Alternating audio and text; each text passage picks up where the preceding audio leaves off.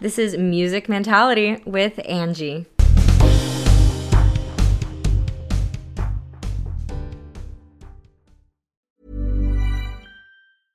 A lot can happen in the next 3 years. Like a chatbot may be your new best friend. But what won't change? Needing health insurance. United Healthcare Tri-Term Medical Plans are available for these changing times.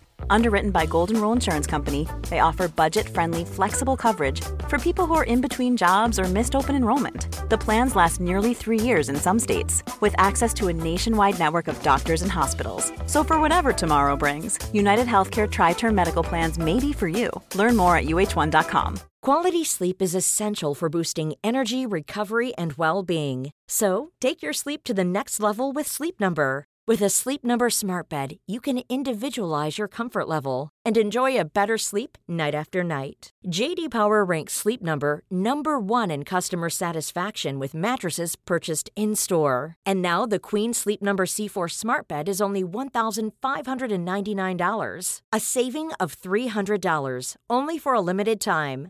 For J.D. Power 2023 award information, visit jdpower.com/awards. Only at Sleep Number stores or sleepnumber.com. Hey everyone, welcome back. My name is Angie, she, her pronouns, and today we've got Skuff Micksun. Now let me tell you guys, this dude is amazing and I loved picking his brain. Today we'll be talking about dad jokes, and don't worry, you'll get to hear some. We also talk about working jobs that you don't love and overworking yourself. We explore how Skuff blends spoken word poetry into his music to develop his niche. And we talk about losing loved ones and grief, particularly losing his father. So here's a trigger warning, this episode may be a little bit difficult for some listeners. Finally, we chat about gratitude and the sacrifices needed to pursue what you love. This episode is a little bit of a longer one, so it's broken down into 2 parts, in which the second part will be released next week. You can find Skuff's music on all streaming platforms by typing his name just as you see it in the title of this episode. Hey. Hi, how are you doing? Thank you for that. Not too bad at all. Let me light this candle. I'm just trying to get my mood right in here. Ooh, honestly, I feel that. What kind of candle is it? So my girlfriend, she made me a magnificent candle. Oh, cool. It's fresh basil, rosemary, and eucalyptus. It's a reviving. Now I'm ready. What's going on? How are you today? I'm okay. Just honestly doing some homework, finishing up my undergraduate degree and trying to get through it. But, oh gosh, good for you. Oof, it's hard, especially when you lose the motivation to do it, Yeah, I almost made it through college, so get that degree. It's hard. It's hard to stay that committed to something, especially once you lose the passion for it, where you find your true passion and what you really want to do with your life. So sure. Yeah. But I've been listening to Magnificent a lot, your new song, kind of what prompted me to reach out to you. I saw an ad on Instagram for Magnificent and it was amazing. Thank you. The line that I resonate with most in Magnificent is "You gotta laugh or you'll cry," because that has literally been everything for me. I'm oh, you know what? I'm just going to make jokes. I'm going to laugh. I'm going to lighten the mood because what's the alternative? Yeah, crying for sure. That's literally, been my motto. And I kept saying it to my friends and they were like, are you trying to get that to catch on or something? And I was like, yeah, kind of. I think it's a good motto. And then it just ended up I was writing the song and it ended up just fitting perfect. And I was like, yes, I can finally use this. And honestly, that's been the motto. Thank you. I mean, honestly, yeah, I live by it. I never put it into those words exactly, but I mean, sure. Yeah. I definitely use a lot of humor as my defense mechanism. And I'm not sure if you relate to that or not, but yeah, definitely. Sometimes to a fault. Sometimes I go, I probably shouldn't be trying to cover up this with, a bad joke or a dad joke or whatever. Yeah, I actually in grade 6, that's a lie. In grade 6 all the way through my 12th grade, I was known for making dad jokes and just throwing them in, sprinkling them in every now and then. So I definitely feel you. We should trade some bad jokes later on. I got a couple. I got a favorite bad joke that I think is the best bad joke, but I'd say like less than 40% of people laugh at it. So I don't know how successful it is. Please do share. Please share. Okay, so you ready? This is the joke. All right, so a lady walks into a library and she says, "Hey, can I get a large fry and a large burger?" And the lady goes, the librarian, she looks at her and she says, "Ma'am, you're in a library." And she goes, "Oh, I'm sorry. Can I get a medium fry and a burger?" Where did you hear that one? Oh God, I wish I knew. I wish I could go back and tell whoever told me to untell me that joke, because I tell it all the time. And it's just not good, but I think it's so funny. I literally tried it on all my friends. They're like, "That's not the one. You got to find a new one." And I just refuse. I think it's good. You know what? Stick to your guns. You know that this joke makes you laugh, and that's all that matters, right? Somebody is going to make somebody's life one day. They're going to be like, "That is the best joke I've ever heard." And I'm that like, is the one. "Come with me. It's you and me now." That's funny. So do you apply any dad jokes to your music writing? That's a great question. And it's something I actually was talking to my friend about the other day. And I have a song called Boss Man, and it's kind of written from the perspective of a boss that I had that was just, not good to anybody, what it seemed like. And so I wrote that from his perspective, and I've been trying to really, like, some of my music is pretty heavy. Magnificent has like a nice, like, light heartedness to it, but you can tell that there's some, like, life is hard, but we're going to get through it type of vibe. But I felt like a lot of my songs, like, my sense of humor didn't really show through. And people couldn't get that from my music, which I kind of tried to focus on, like, well, I want some things to come off as sarcastic, but it's hard to sound sarcastic at times when you're singing and stuff. So Boss Man was like, yeah, it's exactly, it's like trying to have that sarcastic tone in a text, and someone's just like, "Why are you just being mean?" And you're like, "Oh, no, it was a bad joke. I'm so sorry." But yeah, like, Boss Man was the first one that I kind of really tried that with. And then Such a Dog as well. I did like a lot of really cliche dog puns that I was worried might be too cliche, but I think they turned out, again, it's like, it's not that they're jokes, but you can tell that there is like a playfulness around it, I think. And I've had a couple people message me about, Boss Man, and they were like, "Man, I feel like," this one guy sent me like a really nice message, and it was just like, "Dude, I broke down on my way to work, just realizing, like, this job's not for me. And I feel like I'm becoming the boss man. Like, I feel like I'm becoming kind of just a sour, bitter man because I hate my job so much. And I don't know if he quit his job, and I'm not telling anyone to do that."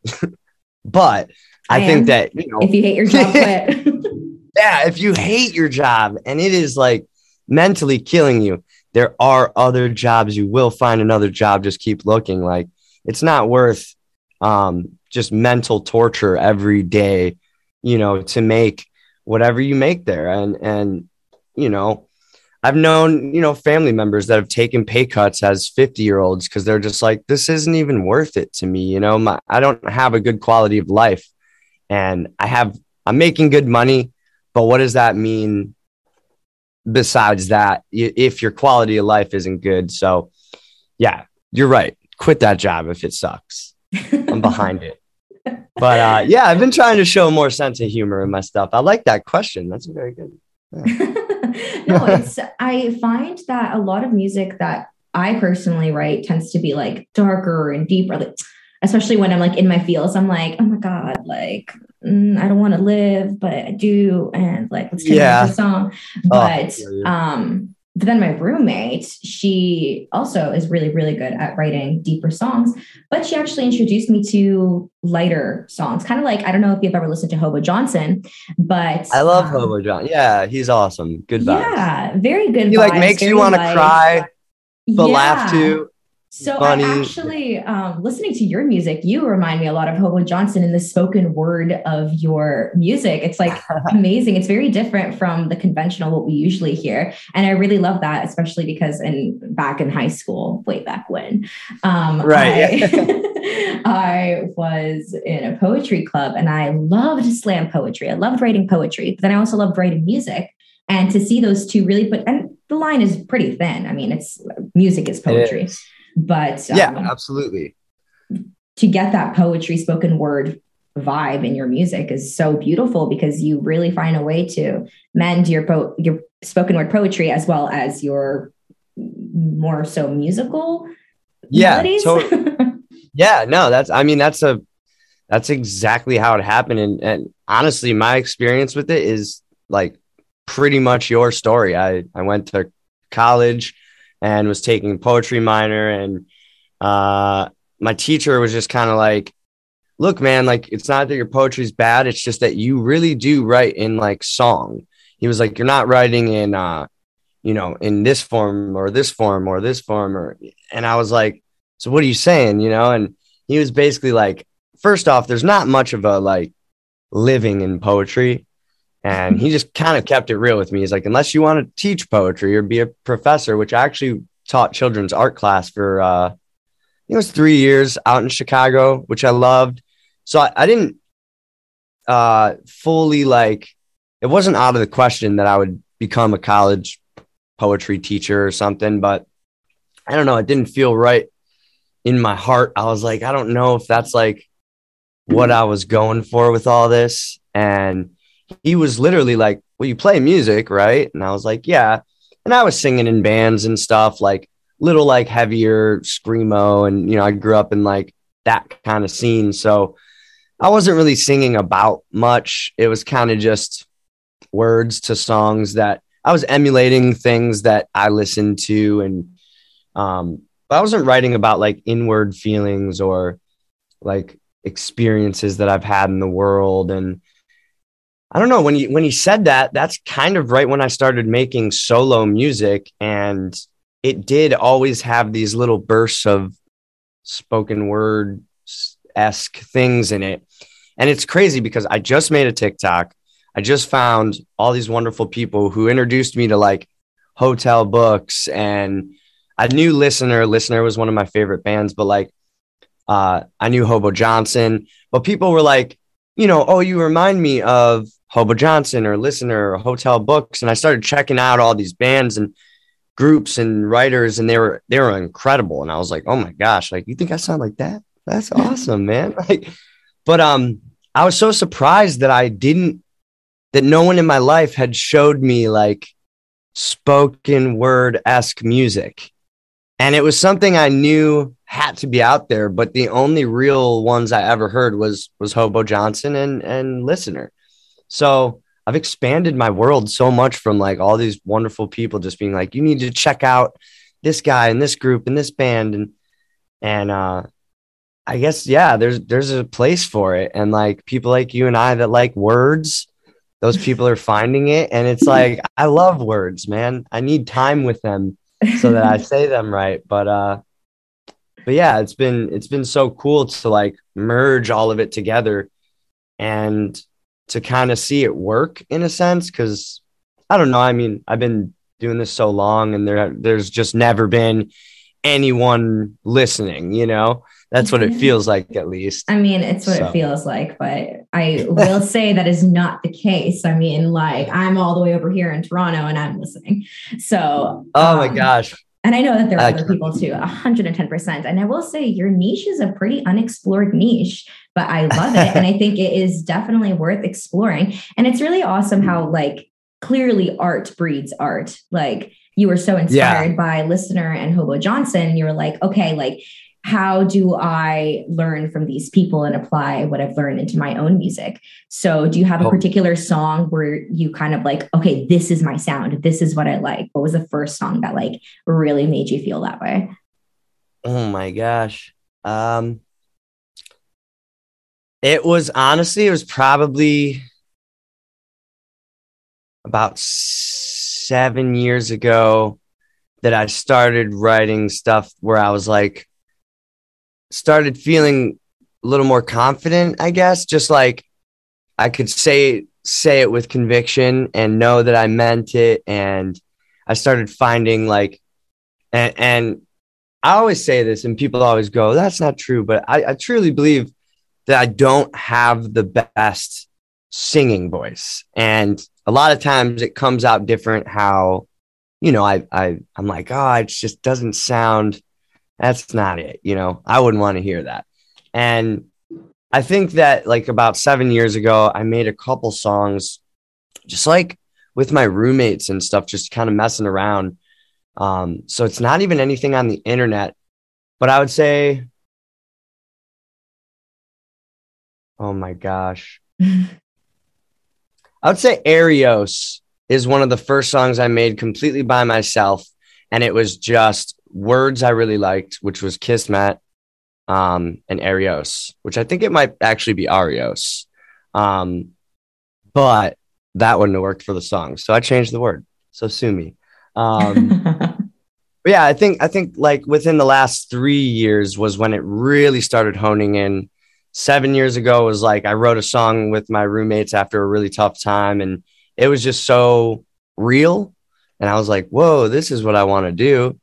Like, I don't want to write about, you know, a flood in a city and there's sharks swimming around and like, you know, the metal-esque of writing music where it was just like, at least my way of writing metal was like these ridiculous sci-fi scenes and, you know, aliens from outer space. And to me, it just feels so much better to get something out of myself. And that is a hard question. I'm honestly just stalling. That is a hard question. I don't know how to answer. No, that's okay. I don't know how to answer is an answer, and that's totally okay. Yeah, I think it was probably like over like a span of, you know, 10 songs that it really started to morph into what it is now. And, you know, I think it's important. Like, I don't approach every song like, oh, I have to put spoken word in here. Mm-hmm. But it's more or less like, it's so nice because it's free. If you come out of a chorus and you're just feeling that, like that energy, and you can kind of just go off into this, you know, I guess tantrum for lack of better words. And you can just kind of freak out for a minute and like say what you want to say and then find your way back into the melody. And, you know, a lot of my friends, I'll show them a song and they'll be like, I don't know how that made sense to me, but it works. Yeah. But like, I don't know what just happened. And I'm like, I don't know. I find Magnificent, your song Magnificent really embodies that, especially because I'm like, whoa, like you just went from speaking to singing, then speaking and singing again. And I don't even know where that transition took place, but it took place somewhere and it was amazing. And really weird comparison, but it kind of reminds me of, and I've been listening to this song recently, so maybe that's why it reminds me of it, but Happier Than Ever by Billie Eilish. It's not the same thing at all, but it starts off very, very calm. And somehow towards the middle, she just like expands into this like orchestra, like powerful tone. And it like carries on that sound all the way throughout. And there's just like this huge contrast. And that contrast is kind of what reminds me of your music. And I love that. I think it's such a skill. It's such a talent, and it's a rare talent for people to have. But I was going to say, it sounds like whatever you went through 7 years ago, that turbulence really, really gave ground for you to find your sound and for you to find your place. Yeah. There was definitely like a good, I would call it like a 5-year period where, so I grew up in Cleveland, 19 years old. My dad passed away. So that was like a huge pivot in life where, you're graduating college, or I'm sorry, you're graduating high school. I'm going into, I'm trying to figure out like, what am I going to college for? do I want to go to college? What's the next big move? I had a job forever. I had jobs my whole, like, since I was 13. And, my dad was just like, he was always kind of like pushing me to, hey man, like, this is the real world. Like, you're 13 now, you better start making some money, like, not in a mean way, but like in a motivational way. So, I was like grinding my happy little ass off from the time I was like 13, and 19 rolls around, and like, I was in a band, and my dad really believed in the music thing. Like, he was like, if you want to do this, like, you need to put everything you got into it. And, you still need to have a job. You still need to do your schoolwork and all that. And then he went in for a lung transplant and, was days away from getting it. So it was an unexpected thing, which, it was supposed to go smoothly and a couple weeks recovery, and then he would have been out. Well, I was supposed to move to Chicago. And when he got sicker in the hospital with blood clots, and then, it just kept like going downhill once he got to the hospital. And, I was like, well, I'm not going to Chicago now, obviously. And he kept saying, just go, like, and I'll be out in a couple weeks and I'll come visit you. And I knew for a fact I wasn't going to leave, still thought he was going to pull through and everything was going to be great, but I didn't want to leave him. So thank God I did stay. And, I got a call from my mom one day that basically I just knew by the tone in her voice, and got in my car and went and said my goodbyes. And it was, if you've been through loss, it is just like, it's a dream. It's the worst dream you could have, but nothing like felt real. And from there, it was, his funeral and, family stuff and everything that follows a loss, which is just like the hardest thing ever, because everyone deals differently. And it was like, not even 2 months later, I believe I was in Chicago trying to start a new life. And I didn't really I had my uncle out there who helped me for a little bit, just like kind of get on my feet. And then from there, I got my own place. And it was just like, I had one friend, maybe two at the time out there that, one was a new friend and one moved in with me. And we were just like out in the world, lost in general, plus this huge void that I had felt. And Chicago was not an easy place to live without a lot of money. So, it quickly turned to like just a 5-year nonstop fast track to like growing up and doing it like real quick. To the point where I guess I just never had time to like deal with it and, face it head on. It was more of like, I'll just have some beers with my friends or, like just drown that out. I don't want to think about that right now. And I truly feel like until the past couple of years, I didn't deal with that.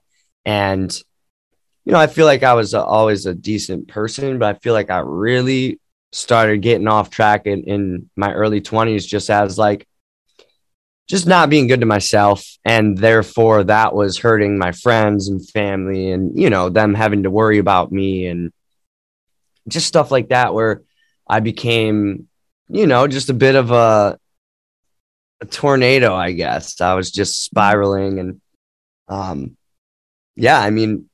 I ended up doing a lot of dumb stuff and ended myself up in a little stay at a mental institution because, I drank myself to oblivion, made tons of bad decisions, just like saying dumb things to your friends, like, I don't want to die, but I don't want to live. And them being like, well, that's enough for me to call someone.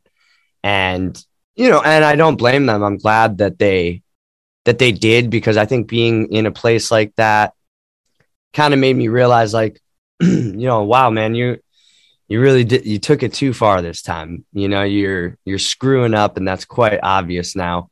Yeah, you know that actually, I'm so sorry, but that reminds me of one of our song lyrics, actually. Timber, and it's the best thing that you can do for me the best thing I could do for you is to work on me, and the best thing that you can do for me is to work on you too. And absolutely, I think that is such an important message, because it's like the airplane analogy. You know, you gotta put your mask on first before you put on the person beside you. So you really got to take care of yourself before you take care of other people. It's so true. Yeah. And I mean, correct me if I'm wrong. Is that kind of where Timber was inspired from? I think it absolutely came from a buildup. It kind of all fell out when I ended up quitting that bad job I was telling you about. I finally said, you know, screw it, I'm out of here. Gotta save myself type of thing. We'll figure it out. Good job. And then so basically I told my boss, I was like, hey, I just need a minute. I'll be right back. And I went to my car and, you know, just had that like gripping of the steering wheel moment where it was like, I am baby driver. I'm about to full force, just peel out of this parking lot and never come back. And, you know, I honestly like broke down in my car and just started crying. And I was like, dude, what am I doing? Like, is my dad proud? Like, I just quit my job. I don't have any job lined up. I don't know what I'm doing. I'm too old for this.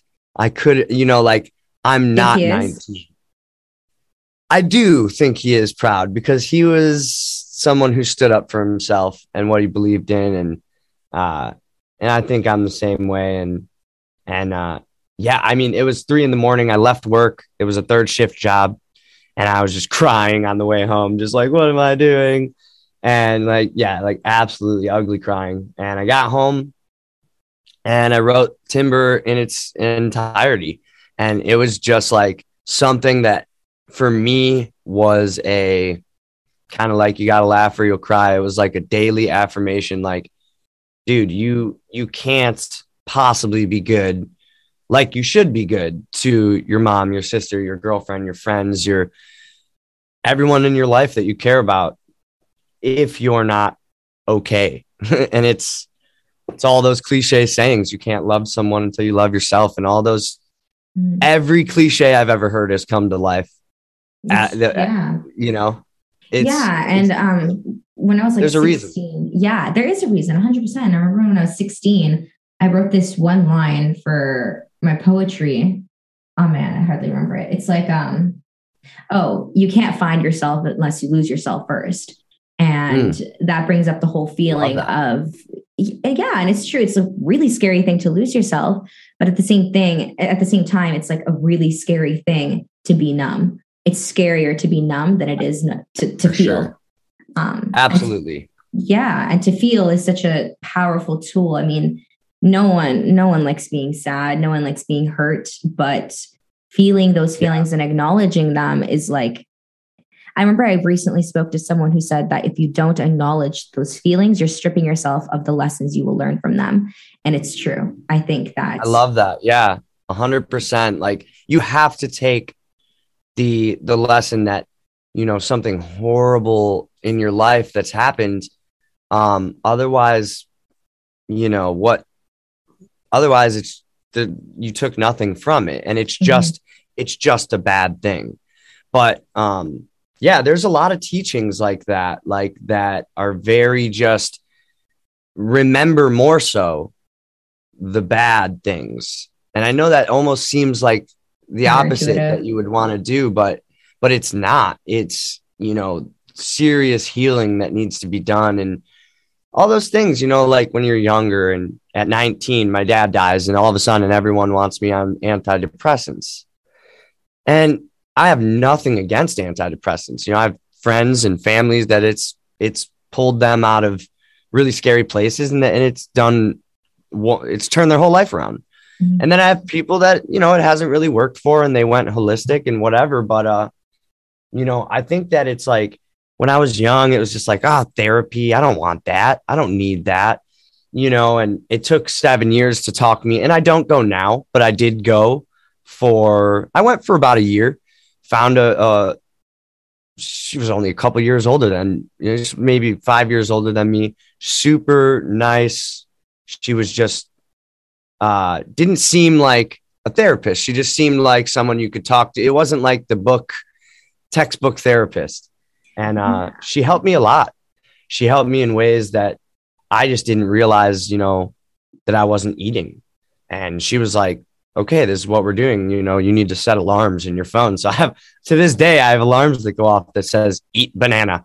And it's like, and I'm like, oh shoot, I got to eat today. Like, but it need that reminder. It's like, I feel like people who aren't even going through anything difficult sometimes need that reminder, because we're always going through something difficult. Let's face it. Even if we don't consciously are aware of it, there's always something at the back of our minds. And sometimes we forget to drink our water. We forget to eat. We forget to take care of ourselves, to sleep, to rest. So, good on you for having those alarms. I think it's really important to remind yourself that you got to be healthy and you got to take care of yourself first and foremost. Definitely. And honestly, in the past year, all the things that I've been cutting out, and I do exactly like, I don't know, for me personally, maybe this helps people. A couple of my friends have adopted it since, and we kind of have fun, like comparing and letting each other know. But like, it sounds OCD, but it takes seconds to do. It's like every morning I wake up, I do my morning ritual. I keep track of like, hey dude, you only drank 1 water today.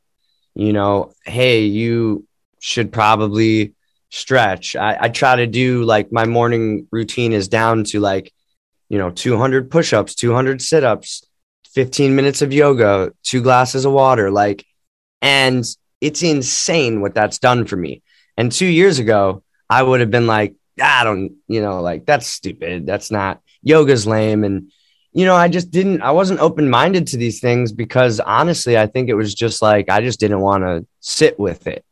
Mm-hmm. I would rather just move past it and deal with it later or something, which turned into almost 10 years later, finally facing these things that happened. And that point in my life was just the big move, and my dad and friends dying from high school and friends dying in Chicago from gang violence, and a lot of stuff happened in that very short period of time where I didn't have a choice but to basically start writing about that stuff. And that's when Skuff Micksun came about. Was my dad's name was Mick, and I went by Skuff because my teacher called me Scuffy, which I actually never liked.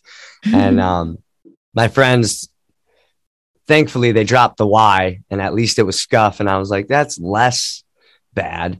And then, my dad was just such a believer in my music. When I finally came out of like, that dark place of just like not being able to write or feel like I was a writer anymore, it's just like, these are just words. They don't mean anything. And I got really cynical about my art. And I finally realized that was hurting me. And I went back and dove in and started writing like an absolute madman, and kind of found myself and my style through that time. And I realized a lot of my songs were just too many words to sing it. I had to speak it and rap it almost, but I was like, but I don't want to rap. I'm not a rapper. I don't want to be a rapper. So like, I don't know. It was just that whole time molded almost everything. And now it's just kind of a slow evolution into song to song. But I used to just be Skuff, and I changed my name to Micksun, Skuff Micksun, because I used to like do like, I don't know, karate. I used to karate chop my dad all the time, basically. It was really mean.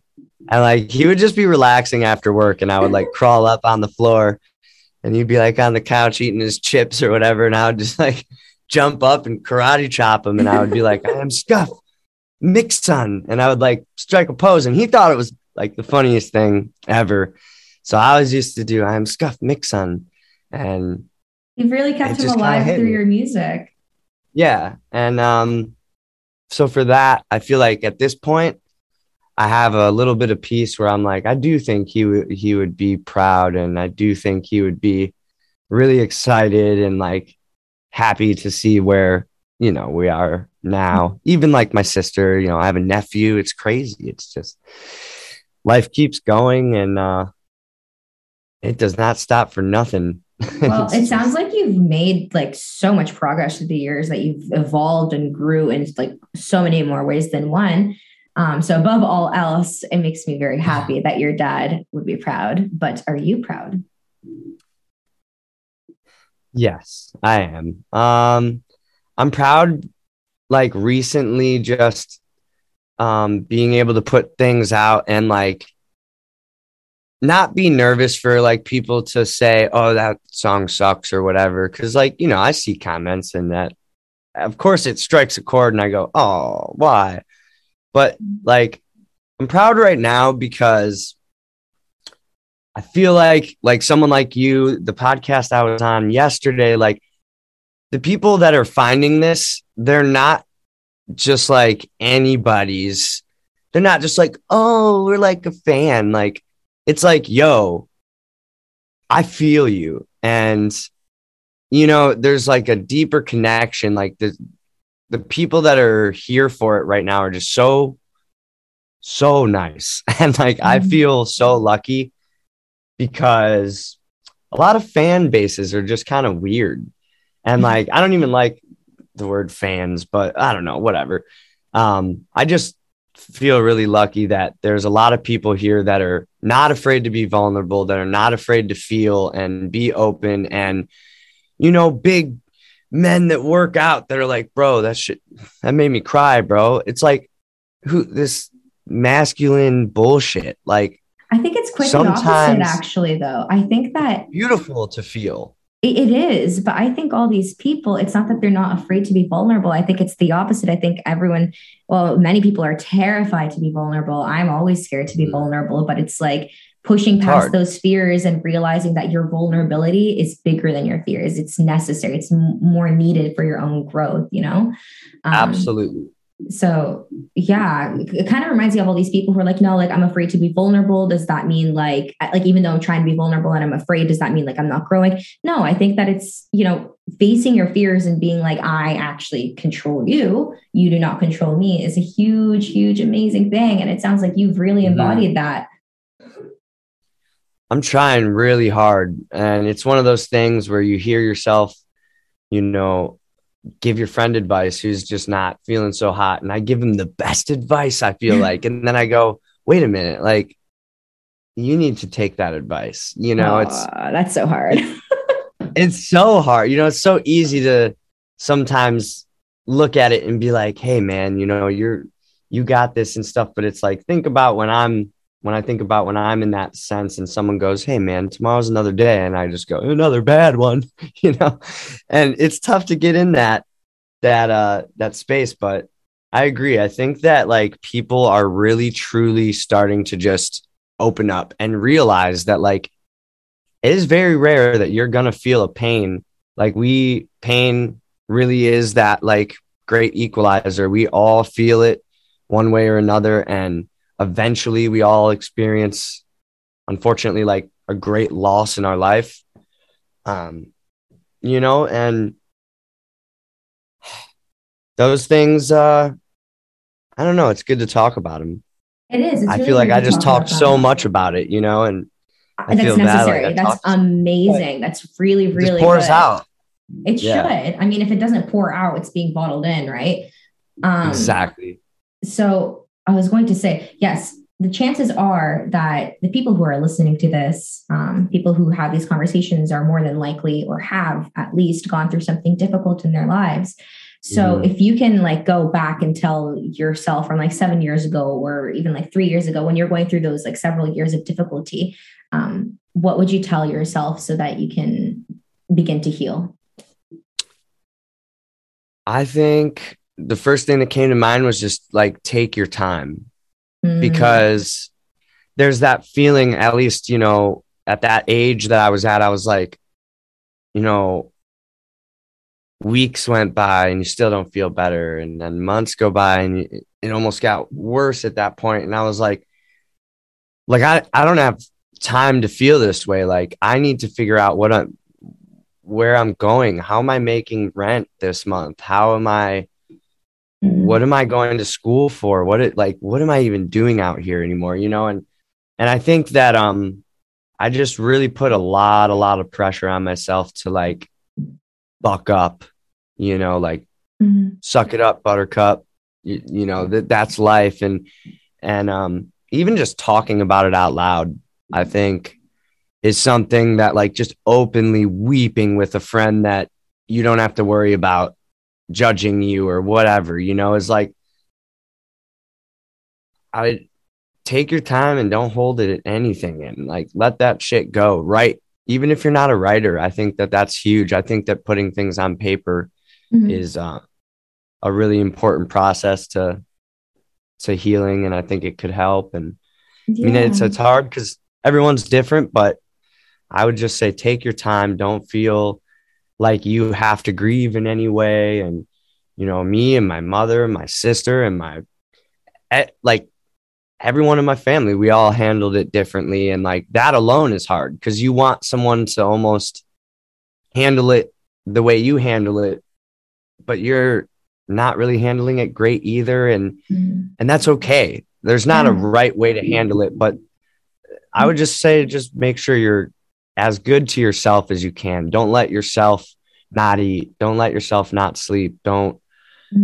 Just don't be bad to yourself during that time because you need yourself more than you ever have. And I really wasn't there for me when I needed me.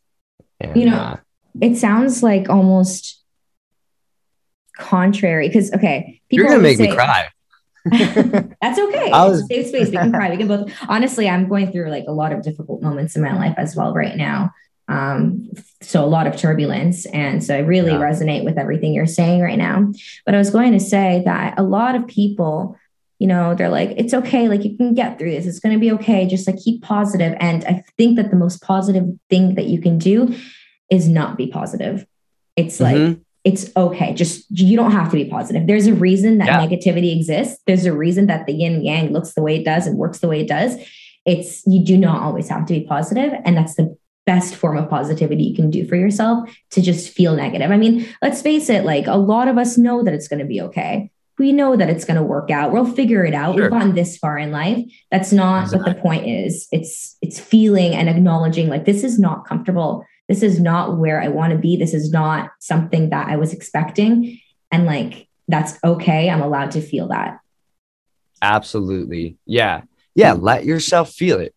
There's nothing wrong with that. And I think that you can seriously hurt yourself by not letting those things come out and feel. I think you do a lot more damage the other way for sure. And this is kind of a complicated question, but we can get into why it's complicated. Nothing less. Well, it's complicated, but it's not. The question is, are you happy now? Yes, for sure. What does that mean? I'm happy because I know that I'm being good in all aspects of my life. I feel like I've just kind of proved to myself that I could be, a really good person. And, I mean, it's not, everyone's accidentally hurt someone's feelings or something. And, there's people that like that feeling. And then there's people that go, oh gosh, like, I don't want to hurt anybody. And that's kind of where I went. I was like, whoa, I hurt someone and I hate this. And it just all comes back to, I guess, like doing a lot of work in the past 2 years, having the time with this whole pandemic to really like look inward and be like, what can I do to make life better and for myself and the people around me? And I don't know, I feel like, there's just an aura around you and how you carry yourself. And I feel like I am truly putting my best into the world at this point. And I feel like the world has really like gotten a little lighter for me. Like it's giving me that same energy. It's kind of like, it's going to be okay, Skuff. Don't worry, bud. You know, like the world feels a little more like comforting right now. And I'm just really grateful. I have like all these really nice people, you know, saying that they connect with my music, and I have a home. I rent, but I have a home with my girlfriend, and you know, it's just like I feel very homey right now. I feel comfy. Gratitude is really important, and you know, reaffirming yourself of I'm feeling okay. I'm alive. I'm good. I have shelter over my head. Like, yes, I am eating. I'm taking care of myself. And actually, again, reminds me of your song Timber, because I found a lot of like words of affirmation in that song. But I was going to say, can you define what happiness means?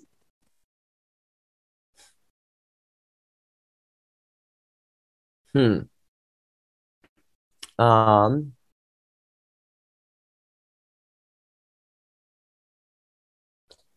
yeah, I mean, that is, I guess, like, I feel like whatever I say is going to just be like so much more complicated than what it is, you know? Like, I feel like happiness is complicated as fuck. it's like the most complicated thing in the world. It's crazy because everyone wants it. And it's like, it's only attainable through yourself, you know, like nothing outwardly for moments will make you happy. A new car will make you happy, you know, sure, for a moment, a new pair of shoes, but it's like all that material shit and none of that matters. And it's like, I think it really just comes to an inner peace. I think it really, really comes to like feeling like you're playing a positive role in the world, I guess. For me, just like, I don't know, like holding a door for an old man and he just goes, "Thanks, young blood." I'm like, that made me happy. It's just like little moments. I think that truly like allowing yourself to talk to strangers, like the cashier at Aldi's. I have a great time with them every time I'm there. 30-second interaction, but it's like, you know, those were the things that I missed during the pandemic, was just talking to people and waving to people. I'm insane. Like, I wave to everyone and people are like, "Who are you?" I'm just that. I don't know. I just like, I like acknowledging people and seeing people. And I think that, like, you know, making people smile, like a lot of it is giving and then inner peace. And gosh, it's every moving part in your life, I guess. It's yeah. And I mean, touching on COVID, you know, it sounds like obviously COVID was a terrible and difficult thing, like awful and terrible for everyone. But in any sense, no matter where you were, it was just not good. Exactly. But at the same time, it did give, you know, people like you and myself included, the opportunity to really explore yourself, your passions, your hobbies, and what you enjoy to do, and like really be like, you know, the world can end tomorrow. Why am I wasting my time on shit that I just don't want and that I don't like, you know? Yeah. And it's so true. Like, I mean, you know, even if it's not the world, I mean, like you truly don't know what life has in store for you every day. So again, that cliche, live today like there's no tomorrow and stuff. I mean, I just lost a friend of mine who battled drugs and depression. He was the best, you know, such an incredible dude that just you got hooked on hard stuff, and it was horrible to watch. And he finally was doing great, and you know, got in a car accident, and that was it.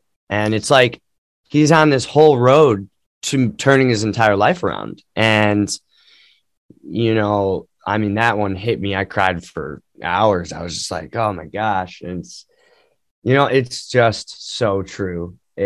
You have to do your absolute best every day, because what if today is the last day? Yeah. It's a dark thought, but it's also like, if you think of that way, I do think your quality of life can improve a lot, because you realize like this family dinner might not be like exactly what I wanted to do tonight, or, whatever, but it's like, embrace it, live for that moment, try to pull some great moments out of that. And, yeah, you're already there, kind of commit to it. Spice it up. Yeah. If you're having a boring time, spice it up. Tell a bad joke. You can tell mine. You can take credit for my joke. It's a good joke. I know. I can tell it again. I know that everyone wants to hear it again. But I want to ask you though, like, what would you define as happiness? Because I'm interested. It's such a hard thing to put into a definition, or I mean, I just blabbed on. I don't even know if that made sense, but I think it made sense. I think you touched on a lot of really important things. What does happiness mean? That's a great question. And it actually reminds me of my conversation with my therapist not long ago about, what does it mean to rest? And for me, resting for a long time, it meant, sleeping, doing some stretches, taking a bath, relaxing. But at the bottom of it, that is not what rest really meant to me. It meant balance. And I think that kind of plays a huge role in happiness as well, where, you can be going through a really difficult time and you're allowed to not enjoy that time. You're allowed to really acknowledge that it's a difficult time, but you can still find happiness within it, in the sense that you will love yourself throughout those difficult moments. And, gratitude as well. My part of my morning ritual is writing in my little gratitude journal every day, everything that I'm grateful for. And it's funny because it started off as manifestations, one day I am, performing in front of like thousands of people. And I'm like this famous songwriter, blah, blah. And it's like, those are all very superficial markers of success. And I've only recently come to that conclusion where I'm like, why do I want all those things? And, it could be needing validation because you might have missed out on it growing up in some way or another. And you can get that validation from your best friend, from your cat, from your bed, from your journal. You can get that sense of validation from anything. So I guess for me, happiness just means balance and trying your best to love yourself, because that can be a very difficult thing to do. It's hard to love ourselves, but it's the effort that counts, and it's the intention that counts. And I don't think you need to be like a super spiritual person. Mind you, I think I am a pretty spiritual person. But but I don't think you need to be at all. No, I don't think so either. Like you can express gratitude every day. You don't need to be religious. You don't need to be spiritual. You could just say, hey, I'm grateful for the snow on the ground outside, or I'm grateful for the sun in the sky, like, and the warmth that it provides. There's like a lot of things to be grateful for. And I think that we often forget about the little things, and it's valid to forget about the little things when there's big things going on in your life. But it's so easy we forget so much. And that's why I think writing, even like you do, like for someone who's not a writer, to get up and just, while you eat your bagel, just jot down 5 things that you are grateful for. And then maybe jot down 5 things that, you want to get done today. Or just the act of writing things down is it's turned my whole life around, which is pretty much why I dedicated my entire life to writing now, and made all the sacrifices to be super broke and all those things to write. And I feel like through that, I mean, a lot of my friends have healed. A lot of people I've known have just done a lot of work through just writing. And like they started out writing their manifestations, and it turned into, a daily like SMART goals. I really like the SMART goal thing, because my friend always I had those same things. I'm going to play Red Rock and then I'm going to sell it out. And it's like, well, no one's ever been listening to my music. For 10 years, nobody was really listening except for friends. And, I still kept doing it. So I realized like, well, this is definitely not that, like, I just want people, like, this is something I do no matter what. So I think it's a safe thing for me to bet on, that this is something I'm always going to do. And it just slowly has like taken over my life to where I get certain jobs so that I can write and play out and do all the things that I do on my end. And it's truly dictated my whole life. But in a sense, like it also really did like save me type of thing. Just writing, not music, not just writing in general. Writing. Yeah. Saved my life. Real. Back in 2019, and it doesn't have to be a lot of writing whatsoever. Back in 2019, I wrote on a little cue card every day, just 3 things that I'm grateful for. And I can confidently say 2019 was hands down the best year that I have ever lived. That's amazing. And that's just because, just 3 things that I'm grateful for every day. Even if the day is hard, just I'm grateful for my bed. I'm grateful for my new toothbrush, whatever it is. Like I'm grateful for my friends, my support system. So I think that expressing gratitude does go a long way. Writing goes such a long way. And you spoke a little bit about sacrifices. So is your music what prompted you to drop out of college and make that sacrifice? For the most part, yeah. I dropped out of community college and I decided that I wanted to pursue music full time, and which didn't mean not having a full-time job. It meant having 2 full-time jobs in Chicago, which was I worked at a pizza shop and I was teaching children's art class. So the pizza shop closed at 5 a.m. and we were like an all-night pizza shop, and it was ridiculous. So I would work until 5 a.m. I would get off of work and then like go sleep for an hour and then go teach children's art class. Like it was a ridiculous schedule just to survive, So, I mean, I guess sacrifices was, I went back to college for music engineering because I knew how expensive it was to be in and out of studios and, try writing a song in a studio where it's $200 an hour. I mean, it's pretty hard to get work done when you're like, all right, that line cost me $60. That guitar riff cost me $500. Like, it's like, it really takes away from the freedom of just relaxing and writing. So my whole thought was, I'm going to go to college for something that benefits my craft. So I learned how to record and I did all these things. And a very similar story, my audio teacher, basically it was a lecture class, 120, 40 kids, something like that. And he basically called me up after a test and he was like, look, man, you are like failing my class. He's like, you're failing every test. And it was all math. It was, if I yell into this corner of the wall at 16 feet away from it, how long does it take for my voice to bounce off that corner and hit this mic right here? And I was like, no, like, I have no idea. I would just move the mic around till it sounded good, And so he basically straight up was like, you're wasting your money. You know what you're doing. You know how to make things sound pretty good, man. Like, it's not always correct or the right way to do it. He goes, but you know what you're doing. So like, I think you could learn more by just being hands-on outside of class and getting in studios. He goes, if I were you, I would take this. What I got, it was like $30,000 for the year. And I went to Columbia and Chicago. And like 10 years later, I finally paid that off. And, it was just ridiculous amounts of money for my teacher to basically just be like, dude, you don't need this.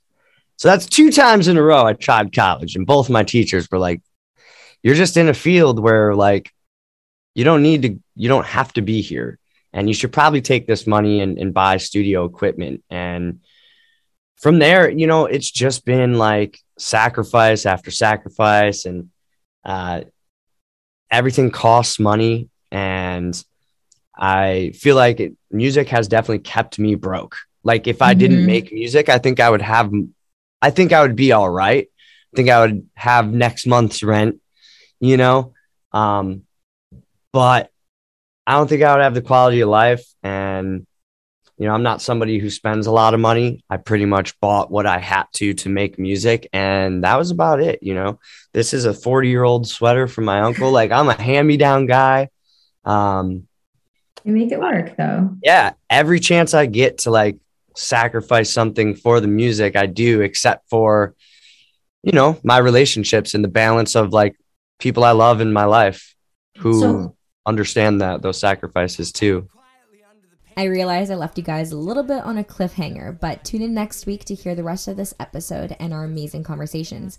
In the meantime, please enjoy a snippet of this beautiful song that he wrote called Magnificent. It's almost magnificent. How fucking ignorant am I? You gotta laugh or you'll cry. I got drugs, I wonder why. I got heart though, it's full of everything I love and hate. And the heaviness of things I can't change, and readiness to change in many ways.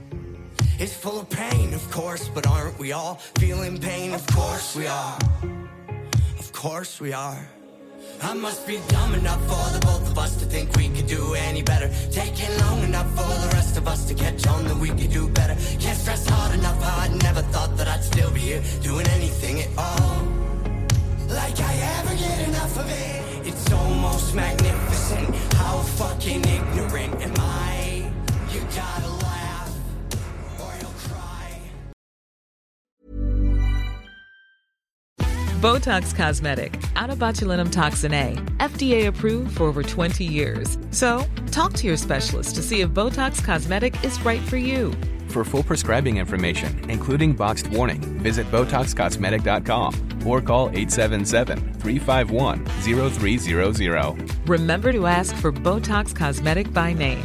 To see for yourself and learn more, visit BotoxCosmetic.com. That's BotoxCosmetic.com. Thank you so much for listening to this episode. And if you're an artist and you've got a story to share with a passion for music, please do reach out. Whether you're just starting out or you've been in the music industry for years, I would love to hear your story. Follow me on Instagram through my handle @musicmentality_with_Angie, or email me at musicmentality_with_Angie@gmail.com. Finally, a huge shout out and thank you to the amazing editor behind these episodes, Aileen Tamer. Thank you so much for listening and see you next time.